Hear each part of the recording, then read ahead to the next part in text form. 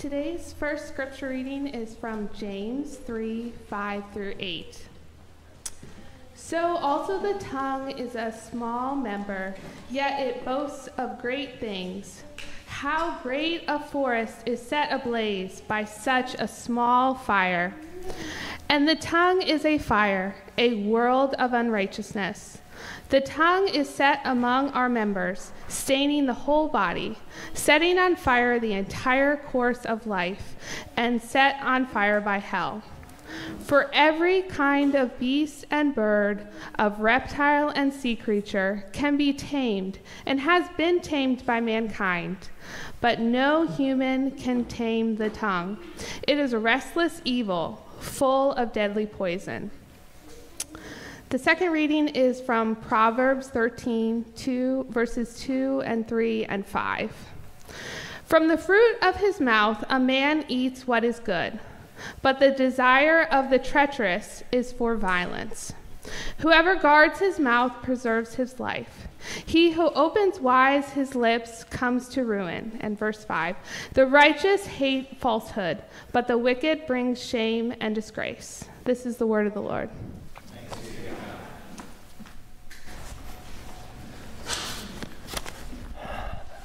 Thank you, Susan. Well, we are continuing our series on Proverbs for the digital age. If you're new here, we want to welcome you here. My name is John Song. I am the senior pastor of City of Hope. Please feel free to fill out the contact card on the QR code scanning on the back of your bulletin. We'd love to connect with you and let you all know what's happening here at City of Hope. But we will continue our series looking at how wisdom, which is the principal sort of theme of Proverbs, how wisdom guides us in this cultural moment that we now are in. And so last week we talked about this idea that wisdom must be sought after. It's the desire of our hearts. It's not just something that we sort of think about in terms of wisdom. It's something that we actively are engaged in. We talked about the sufficiency of Scripture for every circumstance, meaning that we can apply the verses of Proverbs to our current moment and see the wisdom of God, his knowledge and understanding, as we talked about last week, to carry and lead us forward. So today we're going to be continuing on in Proverbs and talking about digital, in our digital age in terms of our speech, how we use our words, how we talk about others, and how we as Christians can speak with wisdom in a folly-saturated world. So before we do that, can we pray together? Let's pray. Father, speak to us in truth and wisdom. Guide us with all knowledge and understanding. Give us tongues that speak in the way of Jesus. In his name we pray. Amen. All right, so last week we talked about the purpose of Proverbs, and now we will survey the book of Proverbs on given topics. If you've ever sort of read through the book of Proverbs, you'll know it's hard to connect necessarily one proverb to the very next proverb that you read. And so maybe the best way to study Proverbs at home is topically. This is maybe one of the few times where instead of an expository verse-by-verse preaching of Scripture in Proverbs, you go and scour for what topics look like. So we will be looking at several verses all over the book of Proverbs talking about what it means to speak with wisdom. Now, when Proverbs is talking about our tongues or our mouths, he's not referring literally to the anatomy of the tongue or the mouth. It's always in reference to what we say and how we say it. And really the heart of what I want to talk about today is I want to consider this question. What does it mean to speak like a Christian? What does it mean to speak like a Christian? I imagine that there are many of you who have thoughts regarding this question. Sadly, I imagine for many of you, when I say speak like a Christian, you may have in your mind conjured up many negative stereotypes. Maybe someone who's a little passive-aggressively judgy, Maybe someone who is always sort of hiding behind sort of God speak and not really revealing the truth of who they are and how they live. That phrase can be a sort of a trigger to how we think about how Christians engage, particularly with those online and with those in whom they disagree. So we're going to talk about 4 things today that Proverbs wishes for the church to see. 4 things. 1, the power of words. 2, the evil of words. 3, the prudence of words. And 4, the redemption of words. So power, evil, prudence, and redemption. So here's how it will go. We'll read through several of these Proverbs and talk to them together, beginning with our first point, the power of words. So let's start with our scripture reading from this morning, Proverbs 13, 2, 3, and 5, if we can get that on the screen. From the fruit of his mouth a man eats what is good, but the desire of the treacherous is for violence. Whoever guards his mouth preserves his life. He opens wide, his lips come to ruin, and the righteous hates falsehood, but the wicked bring shame and disgrace. I'd like to begin with a story by the author and theologian Samuel Logan and his really wonderful book about slander called The Good Name. So he shares the story. The year was 362 AD. The Roman Emperor Julian was wondering how he was going to get his pagan temples up and running again without the interference of those pesky Christians getting in his way. You see, at this point in history, Christianity had spread through the Roman Empire like a tidal wave. About less than 50 years prior, the former Emperor Constantine declared that Christianity was legal. And without persecution, Christianity grew in such a way that Christianity became this cultural and political force. So Julian didn't want any pushback from the Christians for reopening the pagan temples again. So how would the Emperor Julian pass through his agenda? Was he just going to go and persecute Christians again, jailing them up? Julian, being a deceptively crafty politician, he had another strategy. You see, he knew the Christians at that time were in the middle of this huge theological debate called the Arian heresy. And he knew that these bishops were all in disagreement with each other and publicly disagreeing with each other slanderously in the public square. So he did what any sneaky person would do. He brought all the Christian bishops into his temple, and he just said, I would like for all of you to politely lay aside your differences and observe each other's beliefs, and we want to create this space for you to dialogue without fear of opposition from one another. So get together and agree. How do you think that went? The historian Sam Logan writes this: as the freedom to disagree increased the Christians' dissension, the Emperor Julian knew afterwards he had no fear of a united Christianity, knowing as he did from experience that no wild beasts are such enemies to mankind as most of the Christians in their deadly hatred of one another. And he was right. The Christians of Julian's day turned to their tristes and their blogs and their Twitter feeds against each other, and Emperor Julian reopened the pagan temples up to the masses with little opposition.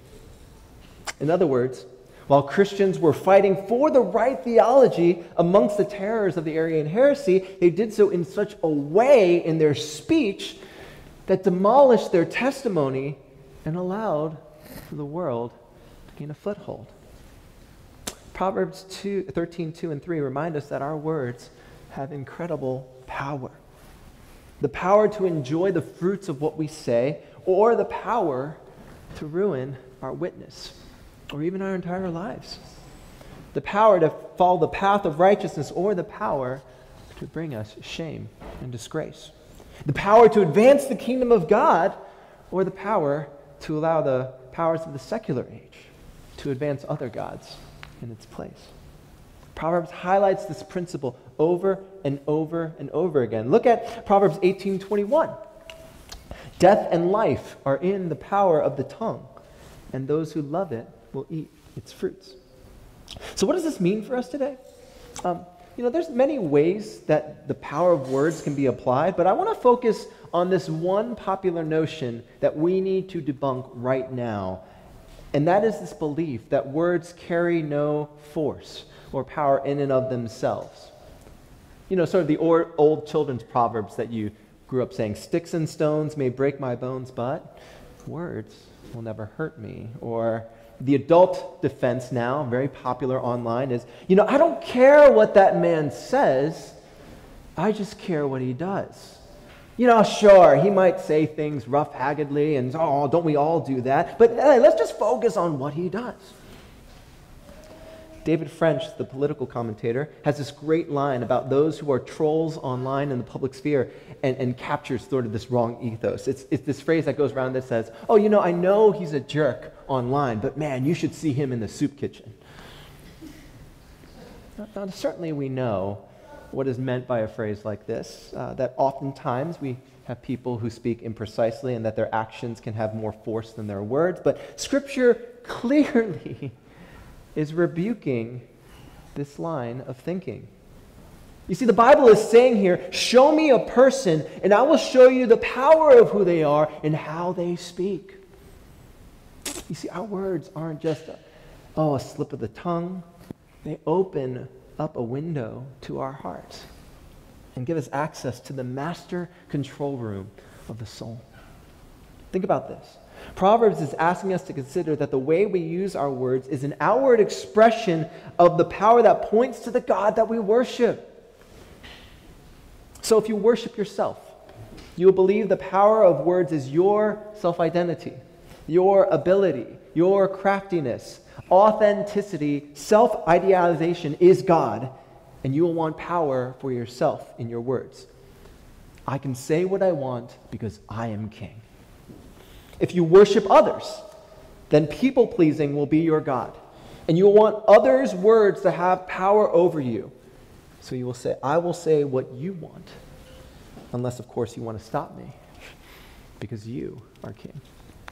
If you worship Christ, then he will control your speech and give it true power. Because it will be him controlling your life in the best ways possible. So your phrase will be, I will say what God wants.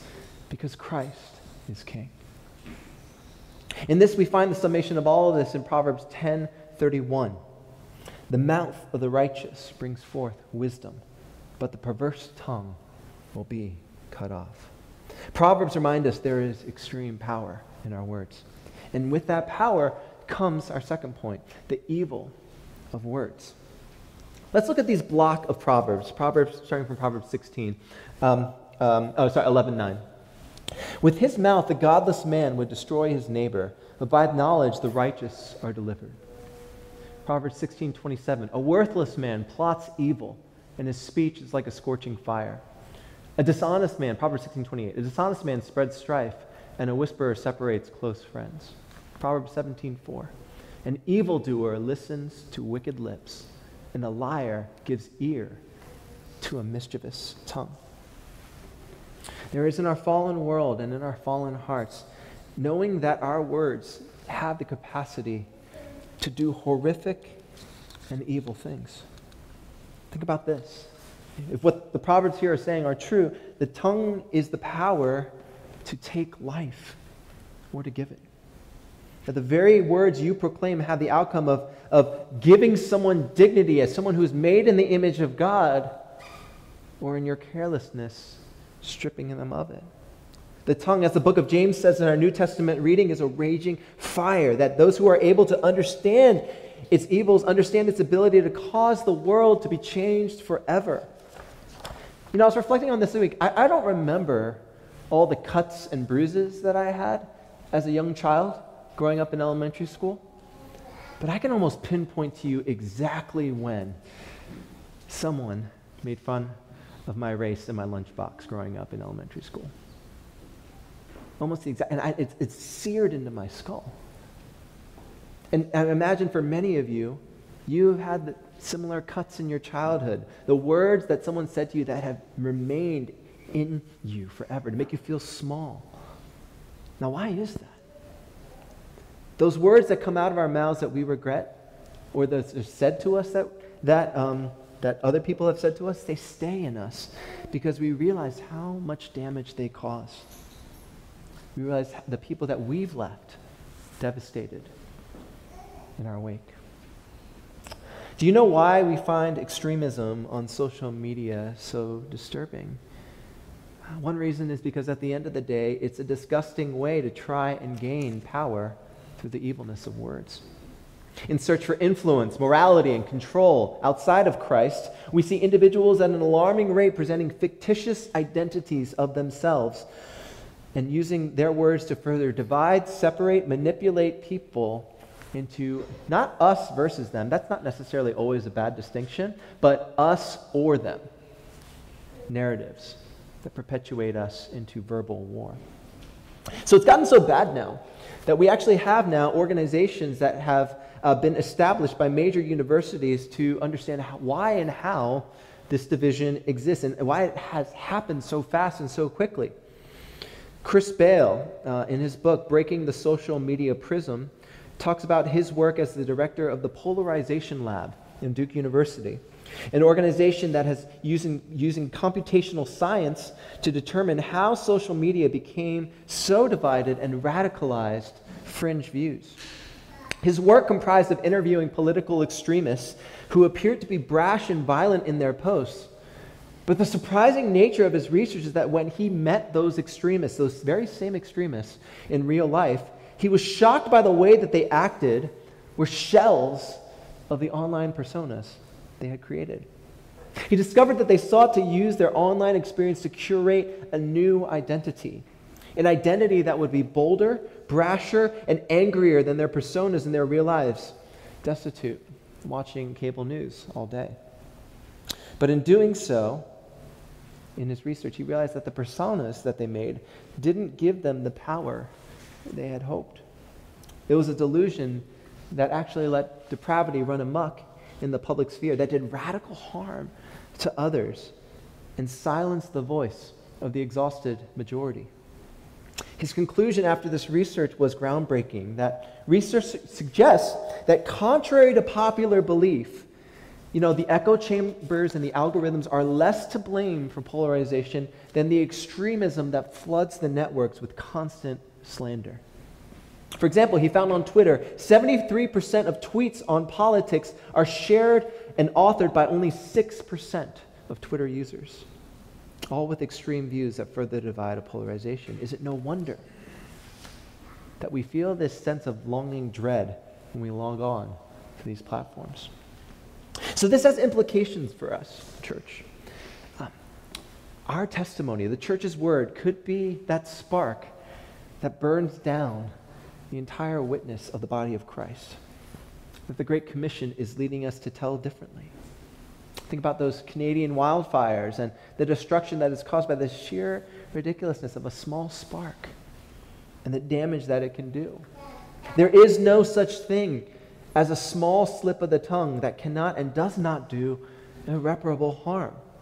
There is nothing in the category of the Christian community of, the innocent lie, harmless gossip, true fiction. But but we're reminded of the idea that this is a restless evil, a deadly poison. We cannot try and make evil good, no matter how much we dress it up. Consider what the Westminster Larger Catechism has to say on this very issue of the 9th commandment. They did not wish to mince any words here on the pathway that what happens when we embrace lying, thou shalt not lie, in our own lives. I'm going to read this thing in full and quickly because I want you to feel the force of how many sins are embedded in this ninth commandment. So here we go. What are the sins forbidden in the 9th commandment?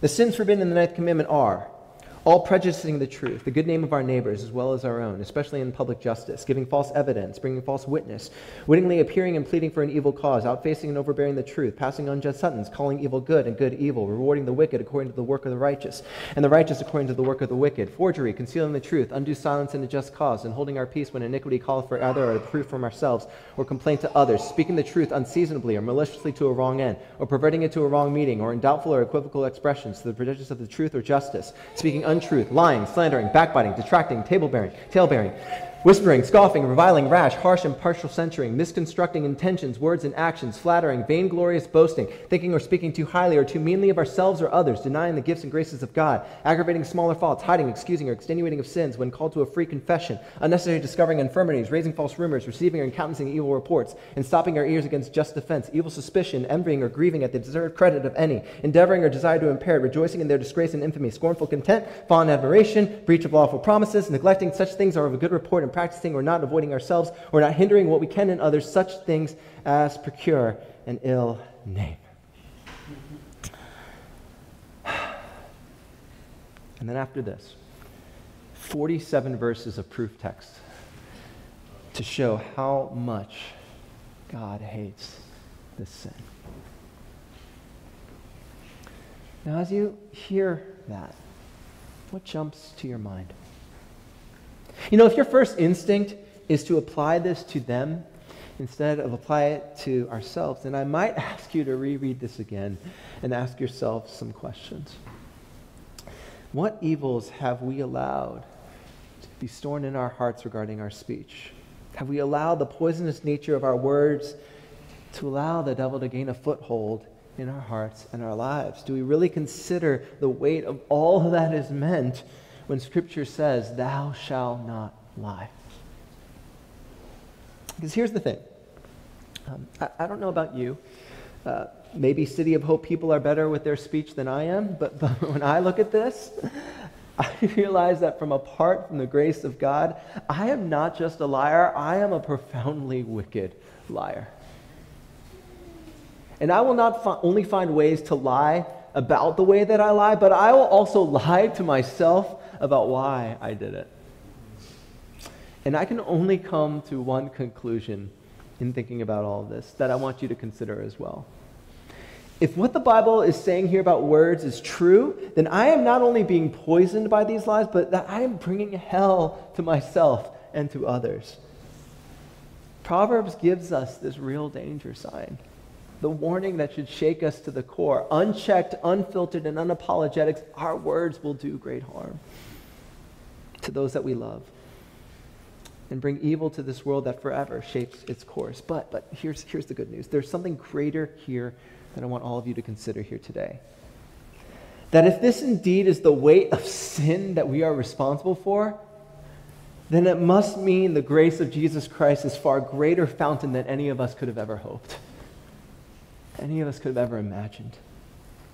A God who looks at all of our lives, the death that they are responsible for, the punishment and judgment that surely must be ours. And he says, I will still send Jesus to save these people so that they might know the full and free grace of the gospel of Christ. You can say whatever you want and you think to God, and his response will always be to you that he still pursues you. He still loves you. He still sends Jesus for you. This should reveal to us today, in the light of the holiness of God, how much our admonition, our cursing against other people made in his image is a denial of the very gospel we believe in. Proverbs shows that Christians live in the hypocrisy of proclaiming Jesus is Lord and then turning around and using that same mouth to curse those that Jesus died for. Isn't that the ultimate hypocrisy? To sing in church that God is our Father, speak, O Lord, and then to turn to others and try to prove that you are God and Lord by cursing them. You know, cursing in Scripture is not merely just the use of certain words and phrases. The word has this force in the original language of Scripture as condemnation, all right, judgment, speaking slander towards the fellow men. You know, there's a sort of final judgment quality that you are making when you curse them. A self-righteousness that you are imposing on that people group, that tribe, that sports team, that church, that public figure, when you are slandering their name. And when you do so, you are forgetting the Christ that you worship. So, you got to think to yourself, how do we try and get away with this?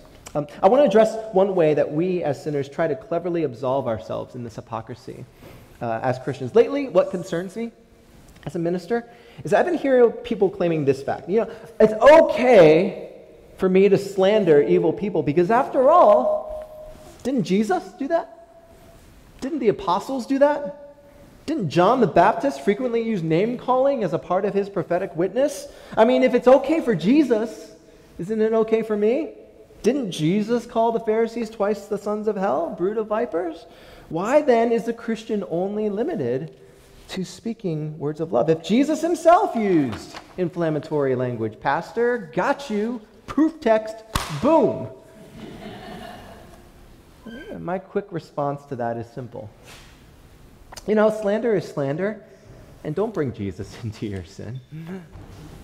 But if you want a more detailed response, Herman Bavinck, a Dutch Reformed theologian, quotes the Genevan Reformed Benedict Pictic in examining this particular issue. Why did Jesus use what appears to be slanderous language? And proposes 3 corrections to the Christian who thinks slander is appropriate because Jesus did it. Number 1, you aren't Jesus or the apostles.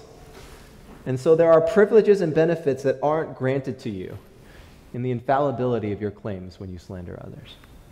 Number 2, God has granted Jesus the authority to call rightful judgments. So in other words, unless you have a voice from God telling you to do it, and we're mostly cessationists in this room, that you don't have that authority. Number 3, the purpose and goal that Jesus and the apostles have in mind with their fierce denunciations are largely different and differ greatly from what people generally have in mind when you berate others. You see, the danger is that the prevailing nature of humanity is that when we are addicted to slander as a means of public discourse and false condemnation as a means of a way of expressing social dialogue, it becomes a stain on us. We guise our gossip and slander against those made in the image of God and call it standing for truth, gospel boldness, taking a stand. In reality, all we're doing is just sin. Christians of every age embrace this timeless act of acting like a bully in the playground towards those that would oppose them. The Apostle Peter, the Apostle Paul, the early church father Tertullian, even Martin Luther, the champion German reformer, was so famously irresponsible with his slander that today you can go to a website called the Martin Luther Insult Generator, where it will randomly generate for you some of his most famous verbal thrashings. While we tend to don't look that up during the sermon. While we tend to lionize those in church history, we need to stop defending poor speech as being courageous or contextual, and instead consider how our speech is trying to replace God as judge. Perhaps it would be better to take the stance of the reformer John Calvin, who wrote in his commentary that he who truly worships and honors God will be afraid to speak slanderously of man. So, what are we to do? What could be the remedy of all of this? Proverbs give us a way forward, the prudence of words, our third point here today. Let's have these block of verses on the screen, starting from Proverbs 10:19. When words are many, transgression is not lacking, but whoever restrains his lips is prudent. A prudent man conceals knowledge, but the heart of fools proclaims folly. Whoever guards his mouth preserves his life. He who opens wide his lips comes to ruin. I love this last one. Even a fool who keeps silent is considered wise. When he closes his lips, he is deemed intelligent. I love that one. What is this saying here? Proverbs remind us of the reality of what wise words are. They are measured. They are thoughtful. They are not always giving everyone everything that needs to be heard or seen of. Sometimes even the best things that we can do is consider silence as a way forward. This rubs against, by the way, many cultural values that comes up when it comes to how we use our words. In Eastern cultures, like in East Asia, like the Korean culture that I grew up in, honor and shame are a huge dynamic of how we speak. So there are many things that are just simply never talked about culturally, socially. It could appear as though that there's, you're stuffing it down or even dangerously suppressing them within. Emotionally, there's actually a Korean phrase for this. It's called han, right? this sort of deep sense of regret and sorrow and justice, right? It's sort of bottled up because there's nothing you can do about it, and there's sort of nothing that you can speak about it. But what's the danger of that? Is that what Proverbs is talking about? No, it's not prudence. Why? Because as many Koreans know, the practice of bottling up your words inside of you, letting sort of the han build up to explosiveness, actually leads to hypocrisy. It's a way that leads to greater harm for yourself and to others. It actually causes shame and dishonor, the very things that we were trying to avoid by bottling up our words. Now, likewise, in more Western cultures, how we speak is largely dictated on the principles of sort of freedom and individuality, who prize highly this idea of authenticity above everything else. In most Americanized societies, silence is viewed as complicit. It's evil. And saying everything that you mean about everything that you mean to say it is the highest value that you can have as a Western American. Unfiltered words is the authentic you, and it doesn't matter if you've caused great harm to other people, or if you even said things that were factually untrue. You were just speaking your truth, keeping it 100. Or the older phrase, keeping it real, right? Straight facts, no cap is like the new Gen Z thing, right? Okay, whatever, right? But the hypocrisy, right, of Western culture is that the name of authenticity and individuality, you wind up speaking things that are completely untrue, but people applaud you for it because, man, you were just saying what was on your heart. They're often rooted in fleeting emotional responses rather than the truth, turned into stunt-based outrage or even virtue signaling. Do you all remember, this was a while back, right? The ice bucket challenge of 10 years ago, right? No one could tell you what ALS was, but everyone wanted to do the ice bucket challenge, right? It's sort of this idea that we want to use our words because it just seems like the authentic and right thing to do in the moment. So what Proverbs is saying here to both Eastern and Western cultures, whether they are more geared towards silence for the sake of fake peace or speaking for the sake of breaking peace, it's not that it's about it's not about that it's just about being silent makes you wise or always speaking your mind makes you wise, but rather the prudence of how you speak and when you speak is what, as the Proverbs saying, preserves your life, demonstrates understanding, and keeps yourself from being a fool. Guarding our words carefully, knowing, do I have the authority to speak about this? What I'm saying, what words will I choose to use here and why? Would it be wise to share with this person whom I don't even know everything vulnerable about me? These are all things that require wisdom, charity, grace, and foresight. So when we start to see the prudence of our words, that will lead us then to our last thing that we're going to say here today, and that's the redemption of our words. Look at these final Proverbs up here. Proverbs 14:25. A truthful witness saves lives, but one who breathes out lies is deceitful. And Proverbs 15:4. A gentle tongue is a tree of life, but perverseness in it breaks the spirit. These rhetorical analogies, one talking about the tongue being the tree of life, rooted in the fruit of righteousness, and another talking about how a true witness saves people's lives. These are redemptive terms, right? About how the words we say carry redemption in them. And when we think about this, there really is only one redemption that can be found in our words. And that comes from our identity rooted in the person of Jesus Christ.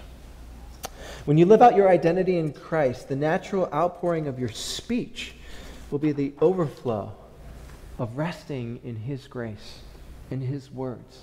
Because let me remind you about what the identity of Christ looks like when we think about Jesus and the way that He models wisdom for us. John 1. Jesus comes as the Word, the living Word, the perfect Logos, who spoke truer than any man before Him and any man that would come after Him. This Word isn't, this sort of distant reality that speaks to us from afar and has no sympathy with the world that we live in. No, this Word becomes flesh and dwells among us. The Word who speaks compassionately and weeps for Lazarus, though Christ knows that he will rise again. The Word who speaks healing to the demonically possessed, speaks to the lame to rise and walk, speaks with the Samaritan woman words of grace and an invitation to the bread of life. The Word who calls his disciple to fervently teach the gospel of good news.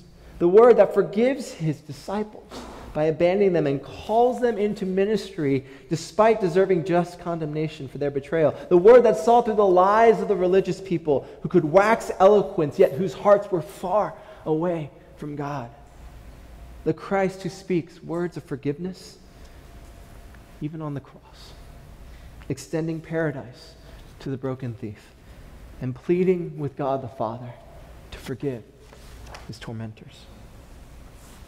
This Jesus extends his same redemption to you.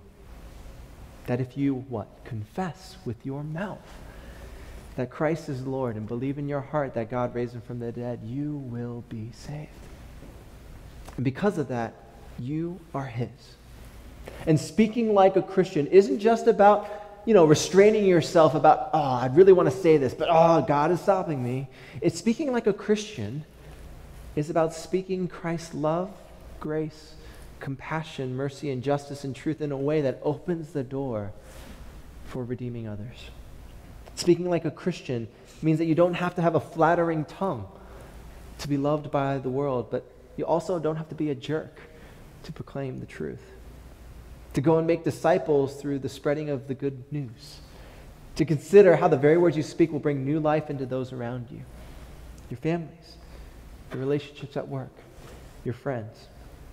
When you live with Christ as your redemption, your outflow just isn't capable of producing any other kinds of words. See, it doesn't become the fruit of this world, but the fruit of the Spirit. So what does it mean to speak like a Christian? It means for the church to rise up and be united to Christ and his body. It's the antidote towards living incarnationally like Christ did on his words. Not just throwing out words to proclaim no matter what, but the recognition and see how the words of Christ have changed us, and to consider how it changes others. This is the wisdom of Proverbs. Let's pray together.